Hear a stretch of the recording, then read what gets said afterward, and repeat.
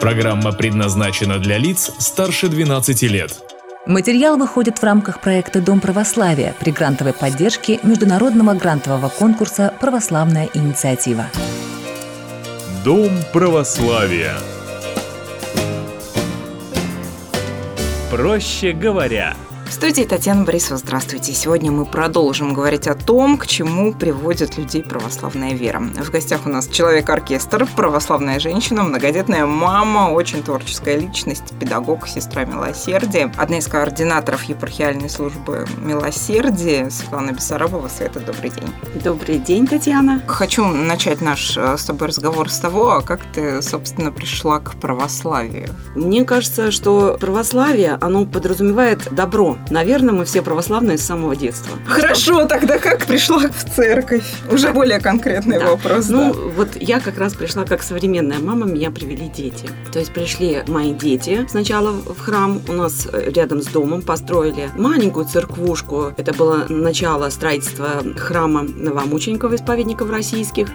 И моя девочка с такими же хулиганистыми одноклассниками ходила и доставала батюшку по каждому вопросу. Я об этом узнала, кстати, от соседей, которые видели мою дочку и сказали: а что, твоя дочка в церковь ходит? Я, честно говоря, удивилась. И стала ее расспрашивать. Она говорит: да, мама, у нас столько вопросов, вы этого не знаете, мы решили спрашивать у батюшки. И они во мне пробудили этот самый интерес, а о чем же они спрашивают батюшку? И я поняла, что я тоже батюшку об этом бы спросила, потому что я тоже этого не знаю. Потом мы узнали, что там отец Аркадий служил, что он очень такой добрый. Батюшка очень любил, когда к нему обращались люди, приходили, он никого не оставлял без ответа и без внимания детей он, конечно, оставить не мог. Поэтому своим поведением, своим отношением к детям их располагал к себе. Потому что, я думаю, если бы он не уделил им должного внимания, они бы больше к нему не пришли. А вообще у детей откуда взялся этот интерес, да, и о чем конкретно они спрашивали? Спрашивали о своих одноклассниках, о себе, правильно они поступили, неправильно. То есть, наверное, все-таки какой-то у них вопрос был такой мерило в поведении. А тут храм появился. И, конечно,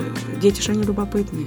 И их туда повело. Вот. А может, их Господь позвал для того, чтобы потом за руку нас привести. А приход в храм – это вот поворот жизни на 180 градусов или все не настолько радикально? Ситуация такая. Я вчера задалась вопросом, думаю, что же меня привело в церковь? И я поняла, что все поменялось. Это уже не женщины в платочках и в длинных юбках. Церковь, она изменилась. То есть вера не изменилась, а церковь, она изменилась. Она стала перестраиваться под нужды людей. Мы же видим, что батюшки, например, могут самбо заниматься с детьми. В некоторых воскресных школах, например, изучение английского языка. Кто-то может это осуждать, а я считаю, что лишь бы люди в храм шли, потому что вера и потреба дня, они никак не могут противостоять друг другу. Они идут вот в нужном направлении. То есть мы детей должны оторвать от гаджетов. Мы должны их вытянуть из ненужных компаний и чем-то заинтересовать. И если это происходит в храме, я думаю, это одно из лучших мест, куда можно и нужно привести своего ребенка. И, конечно, должно быть в каждом человеке мерило, которое ведет его по жизни.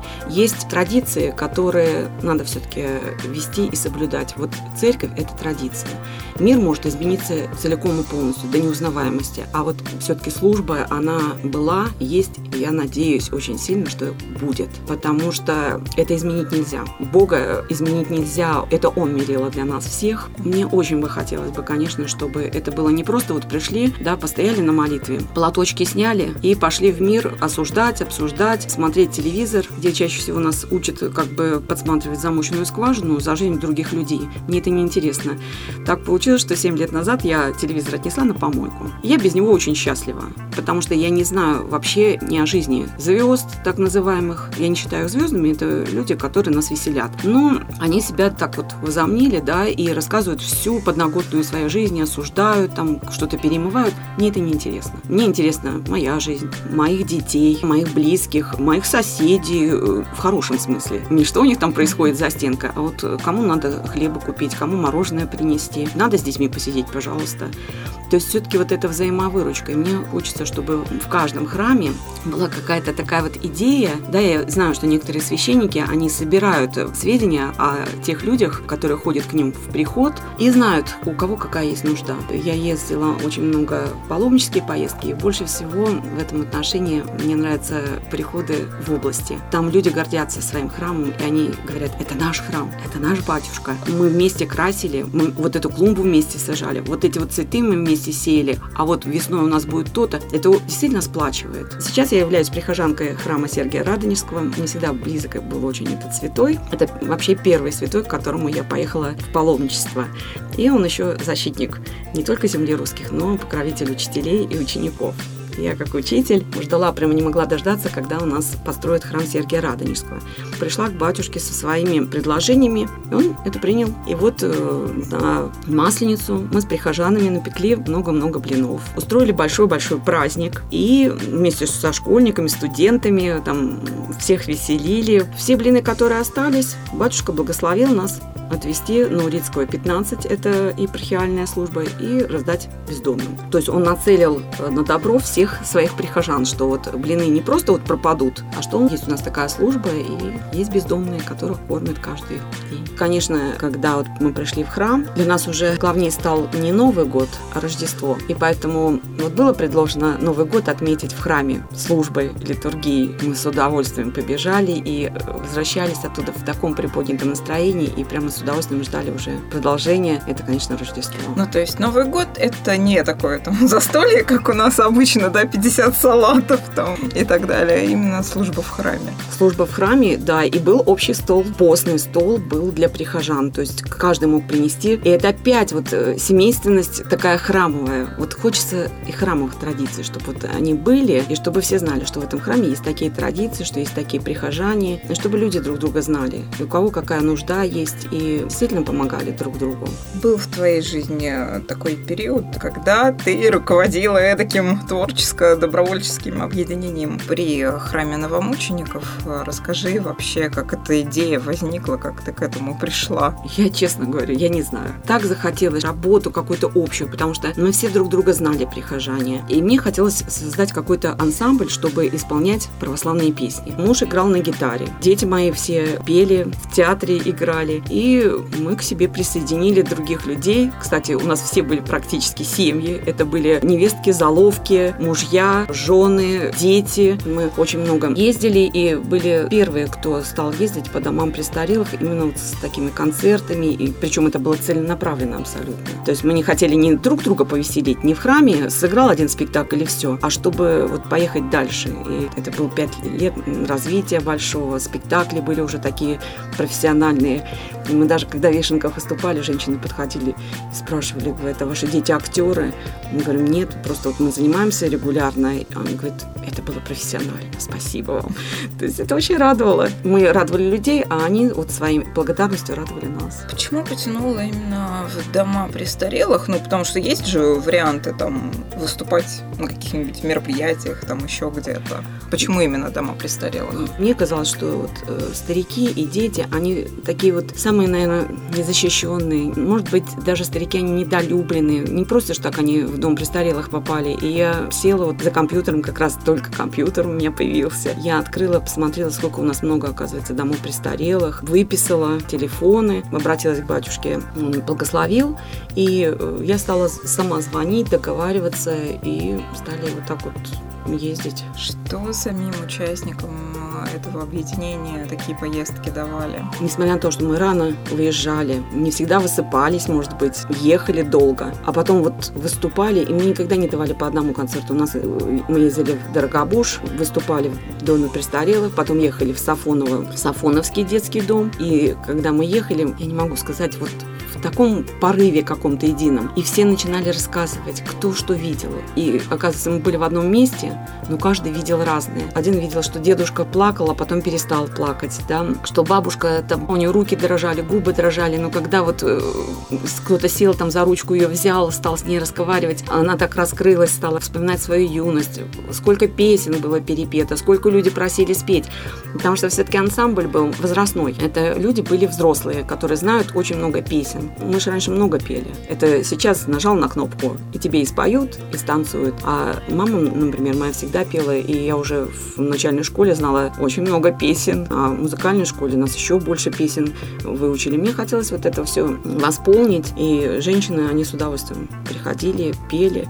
Причем без музыкального образования, а пели уже очень достойно в течение года. Желание превыше всего.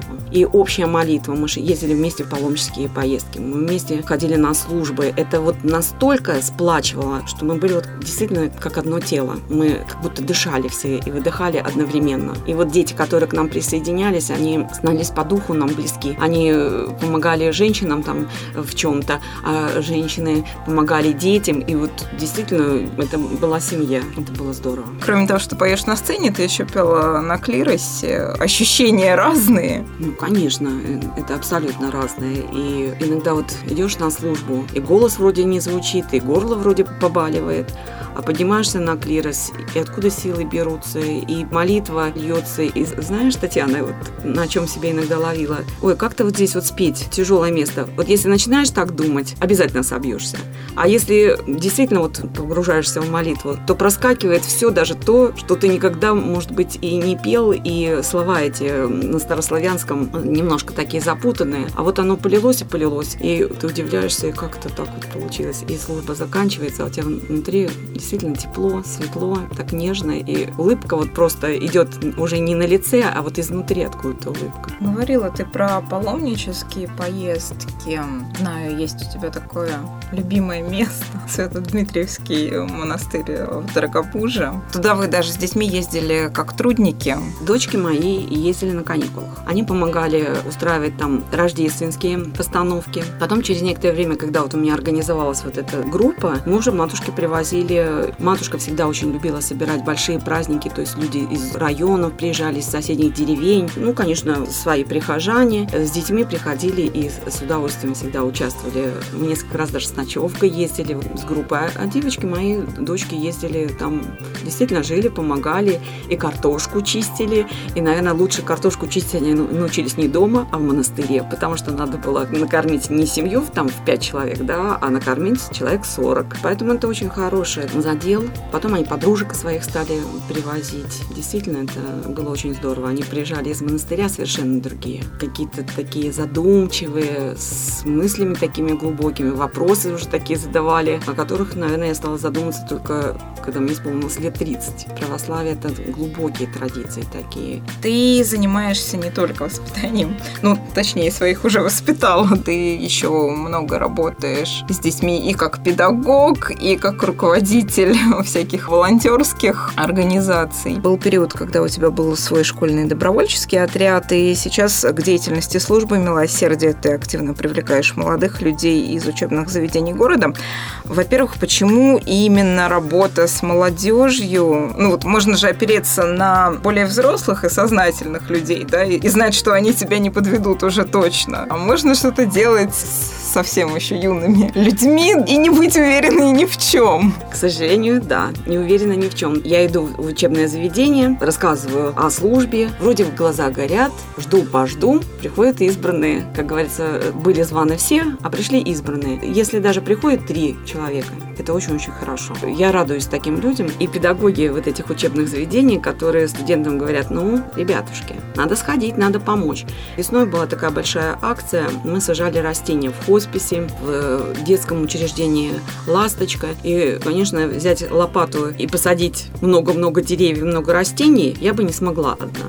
И мне нужны были помощники. Кто ж поможет, как не молодые силы? Старушки-то нет. Они хоть и надежные, но я бы не стала их так травмировать. Они уже наработались, и поэтому хочется немножечко привлечь молодежь. Да, в хоспис очень много пришло. Кстати, к сожалению, это были девочки. Мне опять печально, если связывать традиции, что у нас почему-то мужчины, они стали настолько слабые, что мне, например, стыдно. Я еду в транспорте, и сидит человек в форме, рядом стоят женщины, а он сидит. А мне за него стыдно. Не стыдно за молодых людей, которые сидят, когда стоят женщины, потому что что-то сбилось. Мне кажется, что мужчина, он не может быть в возрасте в каком-то мужчина. Он рождается мужчиной, и он живет этим мужчиной и умирает. У меня просто есть такой пример из моей собственной жизни. Когда я была беременна первым ребенком, я поехала, тогда еще Ленинград был. И в метро мужчина пожилой встал и уступил мне место. А нас же как учили? Мы место должны пожилому человеку. Мне было так стыдно. Я покраснела. Я говорю, да вы что, вы присаживайтесь, вы же ветераны. Он сказал, я мужчина. Когда передо мной стоит беременная женщина, которая вынашивает ребенка, это она должна сидеть, а я должен стоять рядом. Вот для меня это было вот тем самым мерилом, что, оказывается, мужчина – это не возраст, это внутреннее состояние, что ты мужчина, и ты должен выполнять какие-то такие вещи, которые просто не обсуждаются. И, конечно, когда девчонки с лопатами копают, а их студенты, мужчины где-то, мне немножко это печально. Но это же не всегда так. И в предыдущих твоих волонтерских группах, и сейчас все-таки мальчики присутствовали. А ты делаешь что-то, чтобы воспитать вот этих самых мужчин? Я ж не могу, если это в семье не заложено, как я могу воспитать чужого ребенка? Я могу своего воспитывать. Мне, например, было приятно, когда мой сын, наконец-таки, на день рождения утром побежал и принес мои любимые пионы. То есть он знает, что я люблю пионы. И он не купил их заранее, не прятал где-то, а вот прямо вот встал с утра, сбегал и принес абсолютно свежие пионы. Это говорит о том, что он слышит потребности. Я думаю, что в семье он тоже будет слышать свою вторую половину. Я на это очень сильно надеюсь. Поэтому я воспитываю сына не для себя.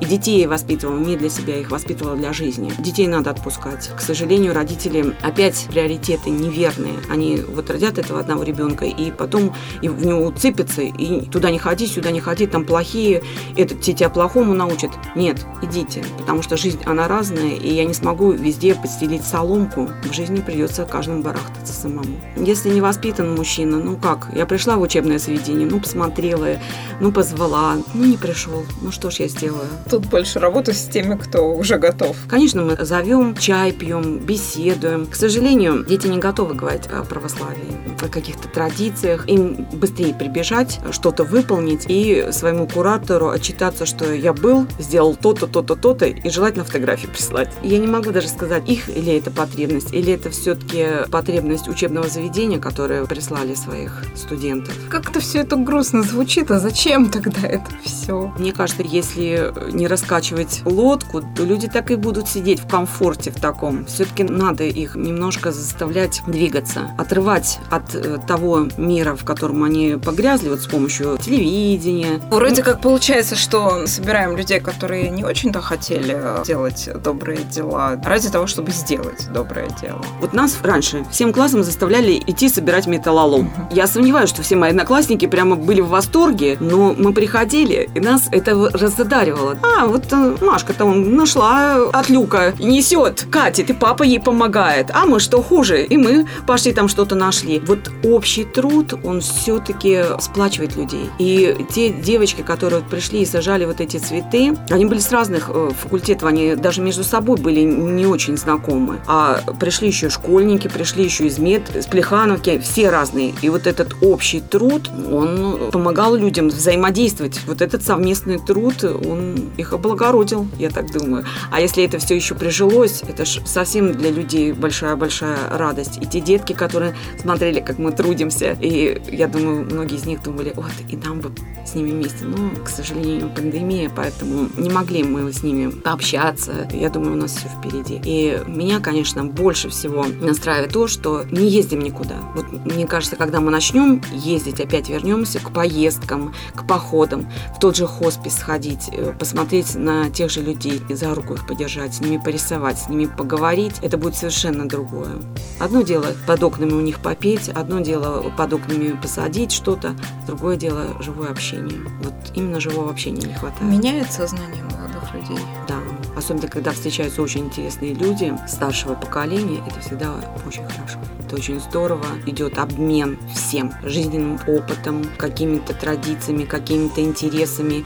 И человек когда есть что рассказать, его слушают лучше, чем маму и папу, и даже того же учителя. Ты еще с детьми в воскресной школе занимаешься? Там специфика другая, дети другие? Нет, дети есть дети. Непосредственные, непоседливые, разные. Тем более так получилось, что у меня воскресная школа от 3,5 лет до 22. Поэтому мы поем под электрогитары, дети стучат в бубны, поют песни с большим удовольствием, и им нравится. Потому что 22-летний он запросто мог бы почти быть папой там, или мамой 3,5 лет ребенку. Помогает ему завязать шнурки. Это тоже хорошо. Это тоже такой опыт жизненный. Я считаю, это очень здорово. Расскажи подробнее. У вас, я так поняла, из того, что ты сказала, да, направление вокально-музыкальное. Мне кажется, что у нас просто такое взаимное развитие идет. Мы встречаемся после службы. Всех поем чаем. За чаем мы разговариваем о Боге, разговариваем о каком-нибудь событии, связанном с церковной жизнью. Это все происходит в такой непосредственной беседе. Не то, что вот мы сидим и как в школе детей,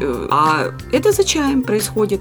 Дети высказывают свое мнение. У нас есть общая беседа, где родителям говорят, что мы будем разговаривать на такую-то тему. Родители уже что-то им рассказывают, и поэтому каждый ребенок, он может высказаться. И это всегда интересно, когда ты на одной волне с теми, с кем ты находишься. То есть сидит ребенок 12 лет, он что-то больше знает.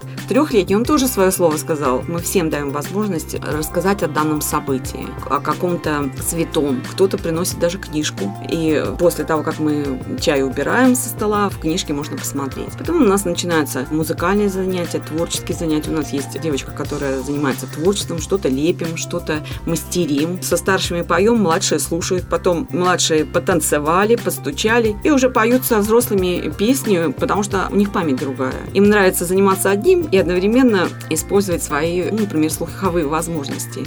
Когда ты ребенка не заставляешь повторять 100 раз слова, а когда он слушает, как радио, да, оно играет, откуда дети некоторые песни знают? Потому что родители включают и уходят. Да, и уходят. А здесь дети взрослые готовятся к концерту, а малыши руками делают и слушают, становятся потом и поют. Если говорить о детях, которые ходят в церковь, то бывает такой кризис в подростковом возрасте, когда некоторые дети отказываются, говорят, я больше ходить в церковь не буду. Насколько я знаю, у тебя с твоими детьми такого не было. Открой секрет. Почему? Потому что их никогда не заставляла. Все, что они делали сами по своему собственному почину. Они сами пошли в воскресную школу. Они сами ходили. Если что-то надо было, конфеты купить, пожалуйста. Кого-то поздравляли, пожалуйста. То есть у самих интерес был. Надо было только единственное наблюдать, что пора уже переходить в более взрослые. Взрослого вел священник. Я подошла и сказала, можно нам перейти? И они перешли, уже священник с ними занимался. Я никого никогда не заставляла. В паломничество им самим нравилось ездить. В монастырь им самим нравилось ездить. Единственное, мы выступали с мужем в качестве спонсоров, чтобы оплатить дорогу. Ни больше, ни меньше. То есть такое насаждение, вы поедете в монастырь, вы будете там. Нет.